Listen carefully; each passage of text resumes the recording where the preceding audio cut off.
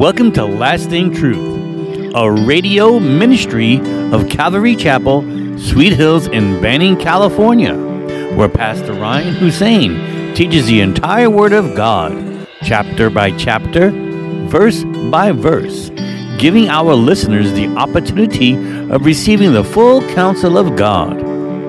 In today's program, we are studying the book of 2 Chronicles, chapter 6. Here's Pastor Ryan. Turn with me in your Bibles this evening to 2 Chronicles, chapter 6. That's 2 Chronicles, chapter 6. And give me an amen once you are there.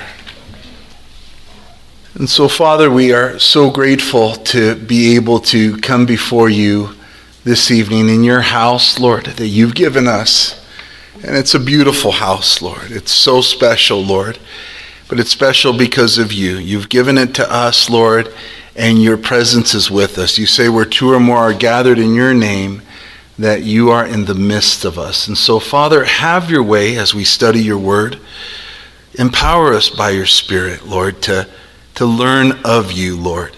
I pray that you would remove anything in our hearts that isn't right, that isn't good, any sin that would block out what you would have for us this evening. So speak to us, Lord. Give us humble hearts. Pour out your grace. May it be all of you and none of me. In Jesus' name we pray, and together we say, amen.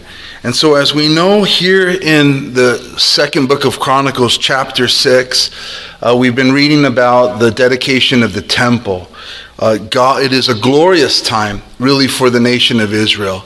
It's not every day that, a nation gets a new temple and God gets his house, and it's the first one really in the Bible. And so it's a real big deal. All of the nation is there in Jerusalem. God has, his promise has come true that he had promised King David that his son would build him the temple. And so there they all are in Jerusalem dedicating this temple, praising the Lord. King Solomon and all the elders are there. We read last week that the Levites and the priests, about 120 priests, as they sang to the Lord and played their instruments, and their voice became as one man, that the cloud of the Lord came upon the temple. And it was so thick that they could no longer minister to the Lord. They had to stop everything because God's glory, God's cloud was so thick upon them. And that's where we're at in our story. It's a moment of great awe, majesty, glory. Everyone's celebrating the Lord, and God's presence is there, and Solomon is about to address the people. In verse 1, it says, "Then Solomon spoke, and he said, 'The Lord said he would dwell in the dark cloud. I have surely built you an excellent house and a place for you to dwell in forever.'" And so he addresses the cloud to everybody, and he says, the Lord said that he would dwell in the dark cloud. And of course, to the Israelites, the dark cloud is huge. It's everything. It speaks of the time when God saved them out of slavery, out of Egypt, and would lead them through the wilderness with a pillar of a cloud. In Exodus chapter 13 is where you find that story. But it says that when the children of Israel had left that bondage, that the Lord went before them.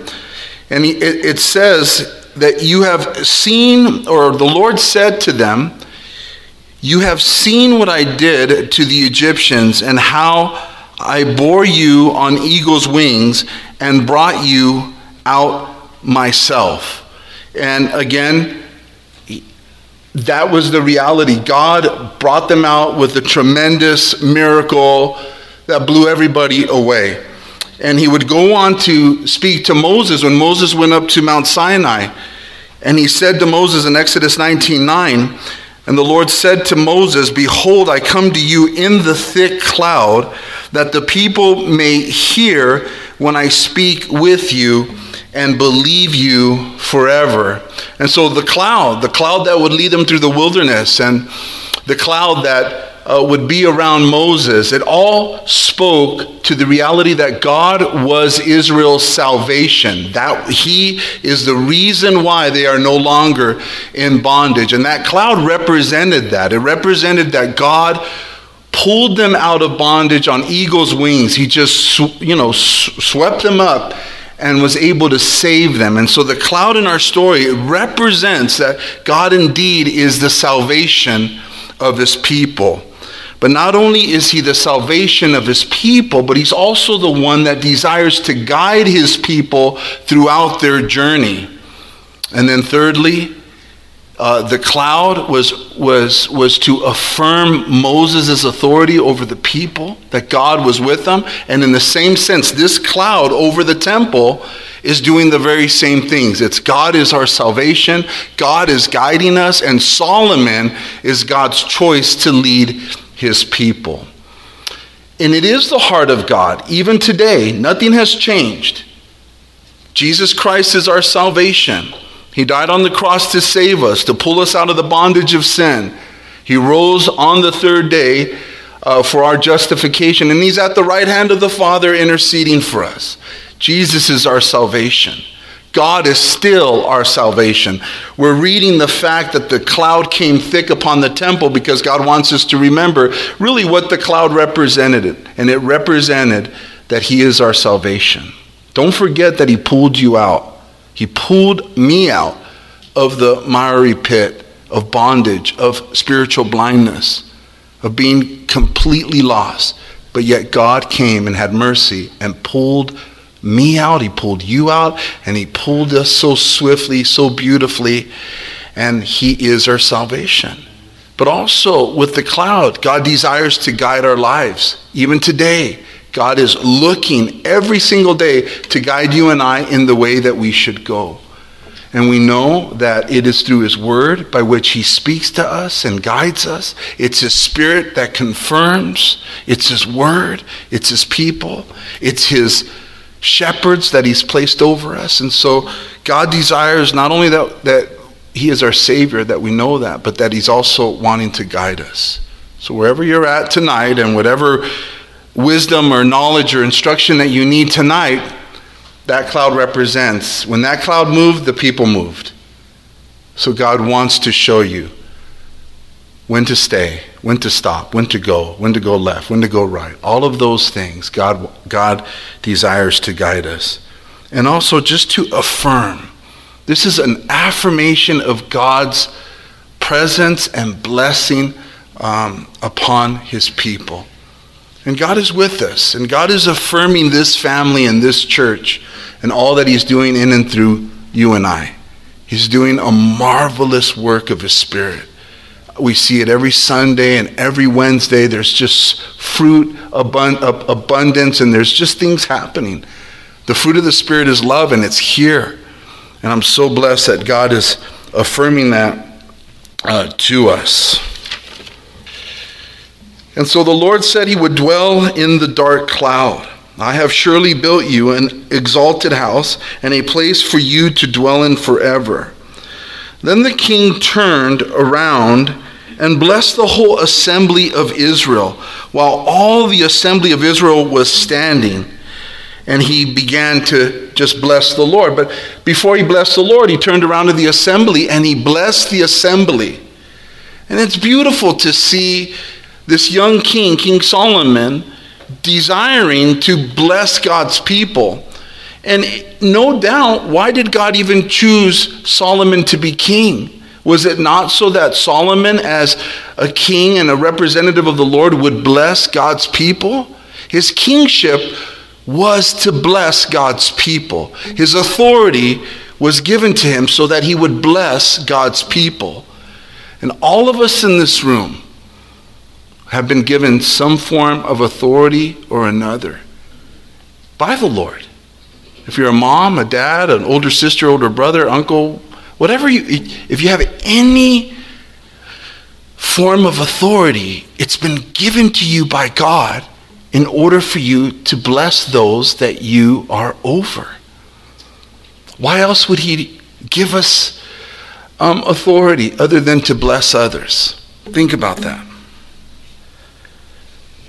In Ephesians chapter 4, verse 11, when it comes to the gifts of the Spirit, Paul says, and he himself gave some to be apostles, some prophets, some evangelists, and some pastors and teachers for the equipping of the saints for the work of the ministry. So even the positions and the gifts of the Spirit gifts of the Spirit that have been given, it's for the equipping of the saints. It's for others to be blessed, not just ourselves. So I just love this about King Solomon, that he turns to the people and he blesses them. Reminds me of our King, our Jesus, our Messiah, right? Who came not to serve himself, but to serve others. So whatever God has called you to be, if you have any authority over anyone, treat them right. Love them unto the Lord. Because all of us have a king and he's watching all of us. And the Bible says that we are kings and priests unto the Lord. So all of us are kings and queens. And so think about it. Are you blessing those that are in your family? Those that are in your sphere of influence? Do they see you as a blessing? There's a lot of, work that can be done in the church, no doubt, amongst fathers, amongst mothers, amongst grandparents, siblings, where we can be more loving, more kind, and more giving towards those in our homes.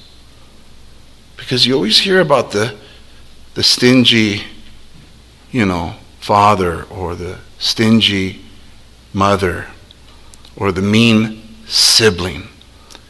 That ought not to be for us who are believers in Jesus Christ. He's our King, and he is so giving and so gracious, and his whole life was to bless others. And so we want to be those who bless others as our Lord was.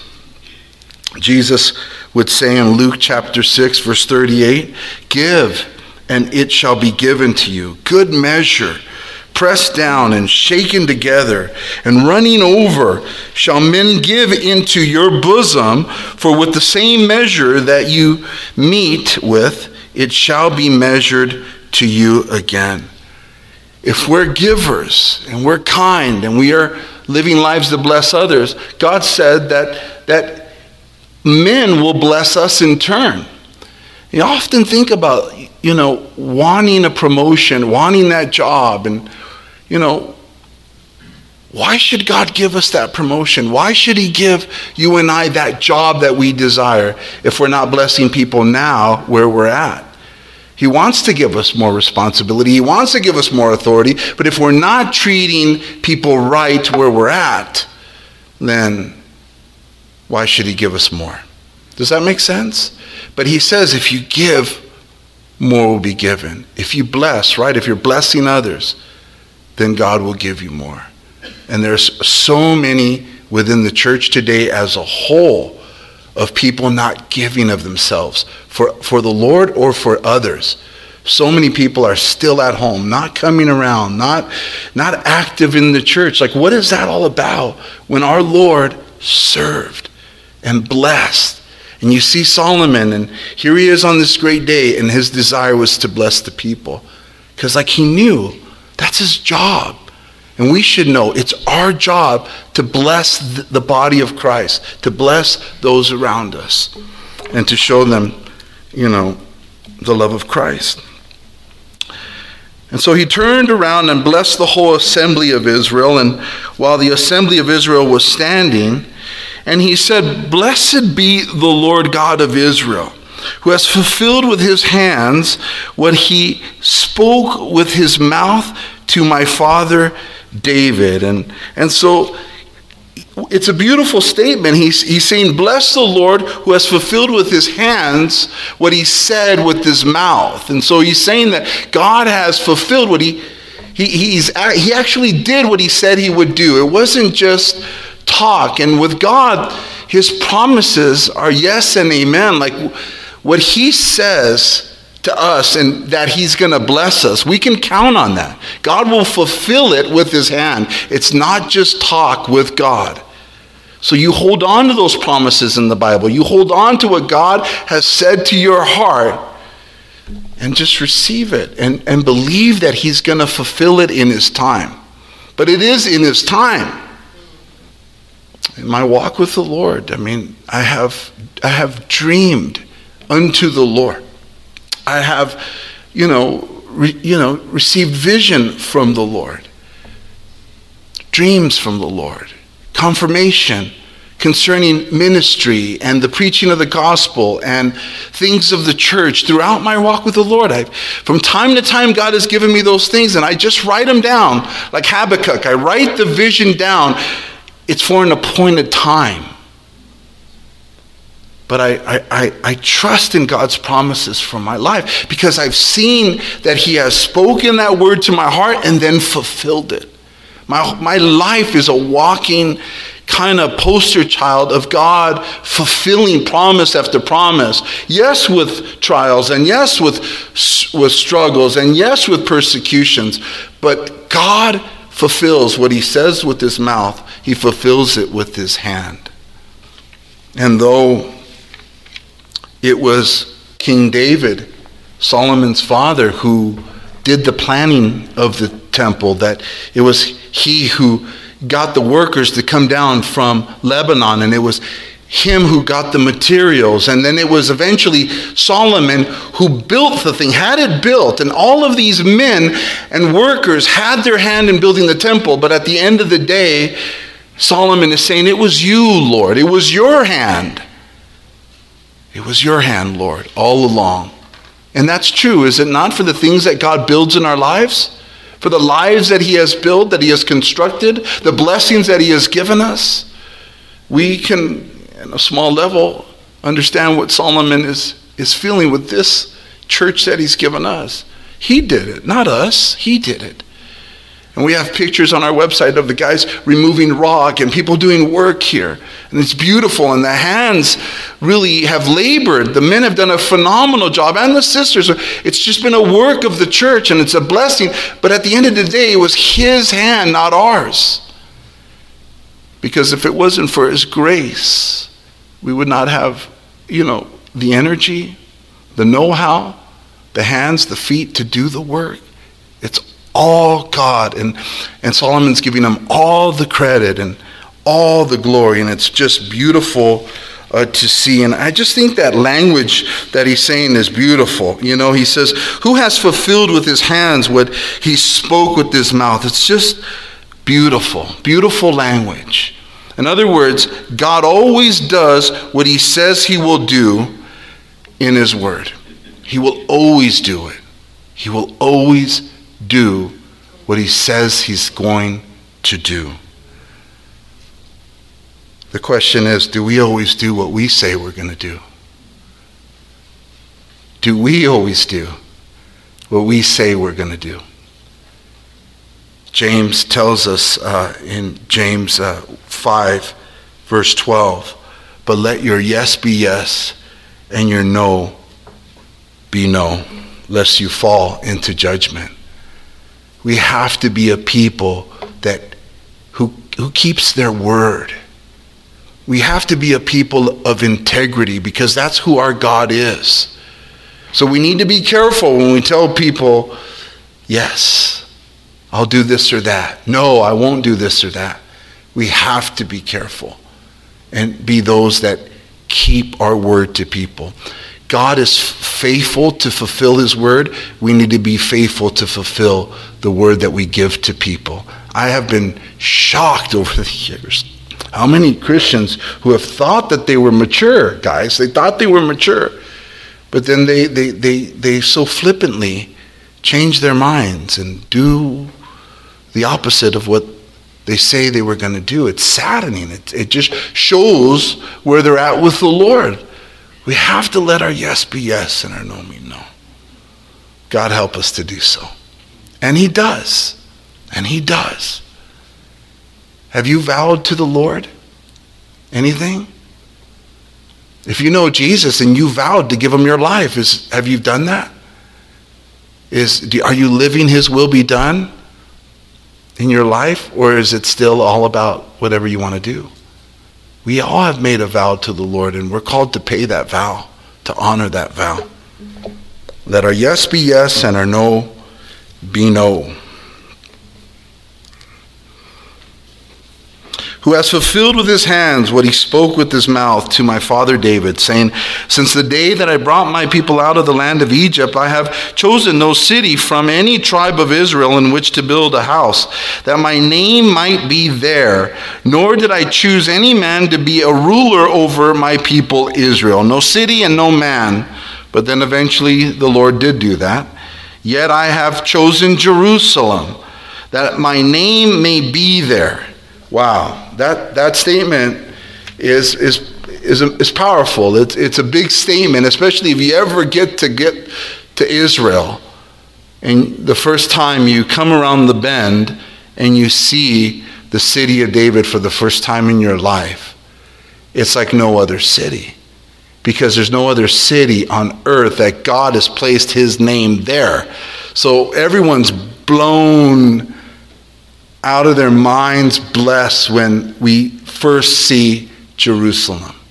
It just blows your mind, because you know in your spirit that is a special city to God. And one day he's going to make a new Jerusalem where we're going to live with him forever. So it's not like any other city. And it goes way back to the book of Chronicles, 1st and 2nd. I mean, it's just, he has chosen that city. And it is a good reminder for us to bless Israel, to pray for Israel, for God's people according to the flesh. You know, and I know, if you know anything about prophecy, that they're going to suffer in the future, but many are going to come to know Jesus Christ. So we need to pray for Israel. We need to pray for Jerusalem. And I love Psalm 122, verse 6. It says, pray for the peace of Jerusalem. May they prosper who love you. And I believe that's true. That if you pray for Jerusalem, if you pray for God's people according to the flesh, I believe that there is still a blessing for those who bless Abraham's people, and a curse for those who curse them. So bless them. If you want to be blessed by God, pray for Israel. Add that. Kids, add that. I'm going to pray for Israel, because in the future, during the Great Tribulation, God's going to awaken their eyes to the reality that, oh my goodness, Jesus of Nazareth was the Messiah all along. That's future. That's going to happen. So if he put his name on that city, let us be reminded to bless that, his people according to the flesh, which we're going to talk about in Romans coming up here on Sunday. And Israel's facing a lot of pressure, as you know. Their anti-Semitism is up all over the world. Hatred and prejudice against the Jews. And so many are being caused to go back to Israel. But it's just a terrible state around the world for the Hebrews. So keep them in prayer. Amen? All right. I have chosen no city from any tribe of Israel in which to build a house, that my name might be there. Nor did I choose any man to be ruler over my people Israel. Yet I have chosen Jerusalem, that my name may be there. And I have chosen David to be over my people Israel. Now it was in the heart of my father David to build a temple for the name of the Lord God of Israel. But the Lord said to my father David, whereas it was in your heart to build a temple for my name, you did well in that it was in your heart. Nevertheless, you shall not build the temple, but your son, who will come from your body, he shall build the temple. Thank you for joining us today at Lasting Truth Radio. If you're in the area, come on out and join us for Sunday services at 8:30 a.m. and at 10:30 a.m. or Wednesday evenings at 7 p.m. We are located at 3035 West Nicollet Street in Banning, California. You can also find us on YouTube or Instagram. If you'd like to donate to our program, please do so on our website at ccsweethills.org and hit the online giving tab. We hope you will continue to tune in as we journey through the entire Word of God with the teaching of Pastor Ryan Hussein at Calvary Chapel, Sweet Hills. We adore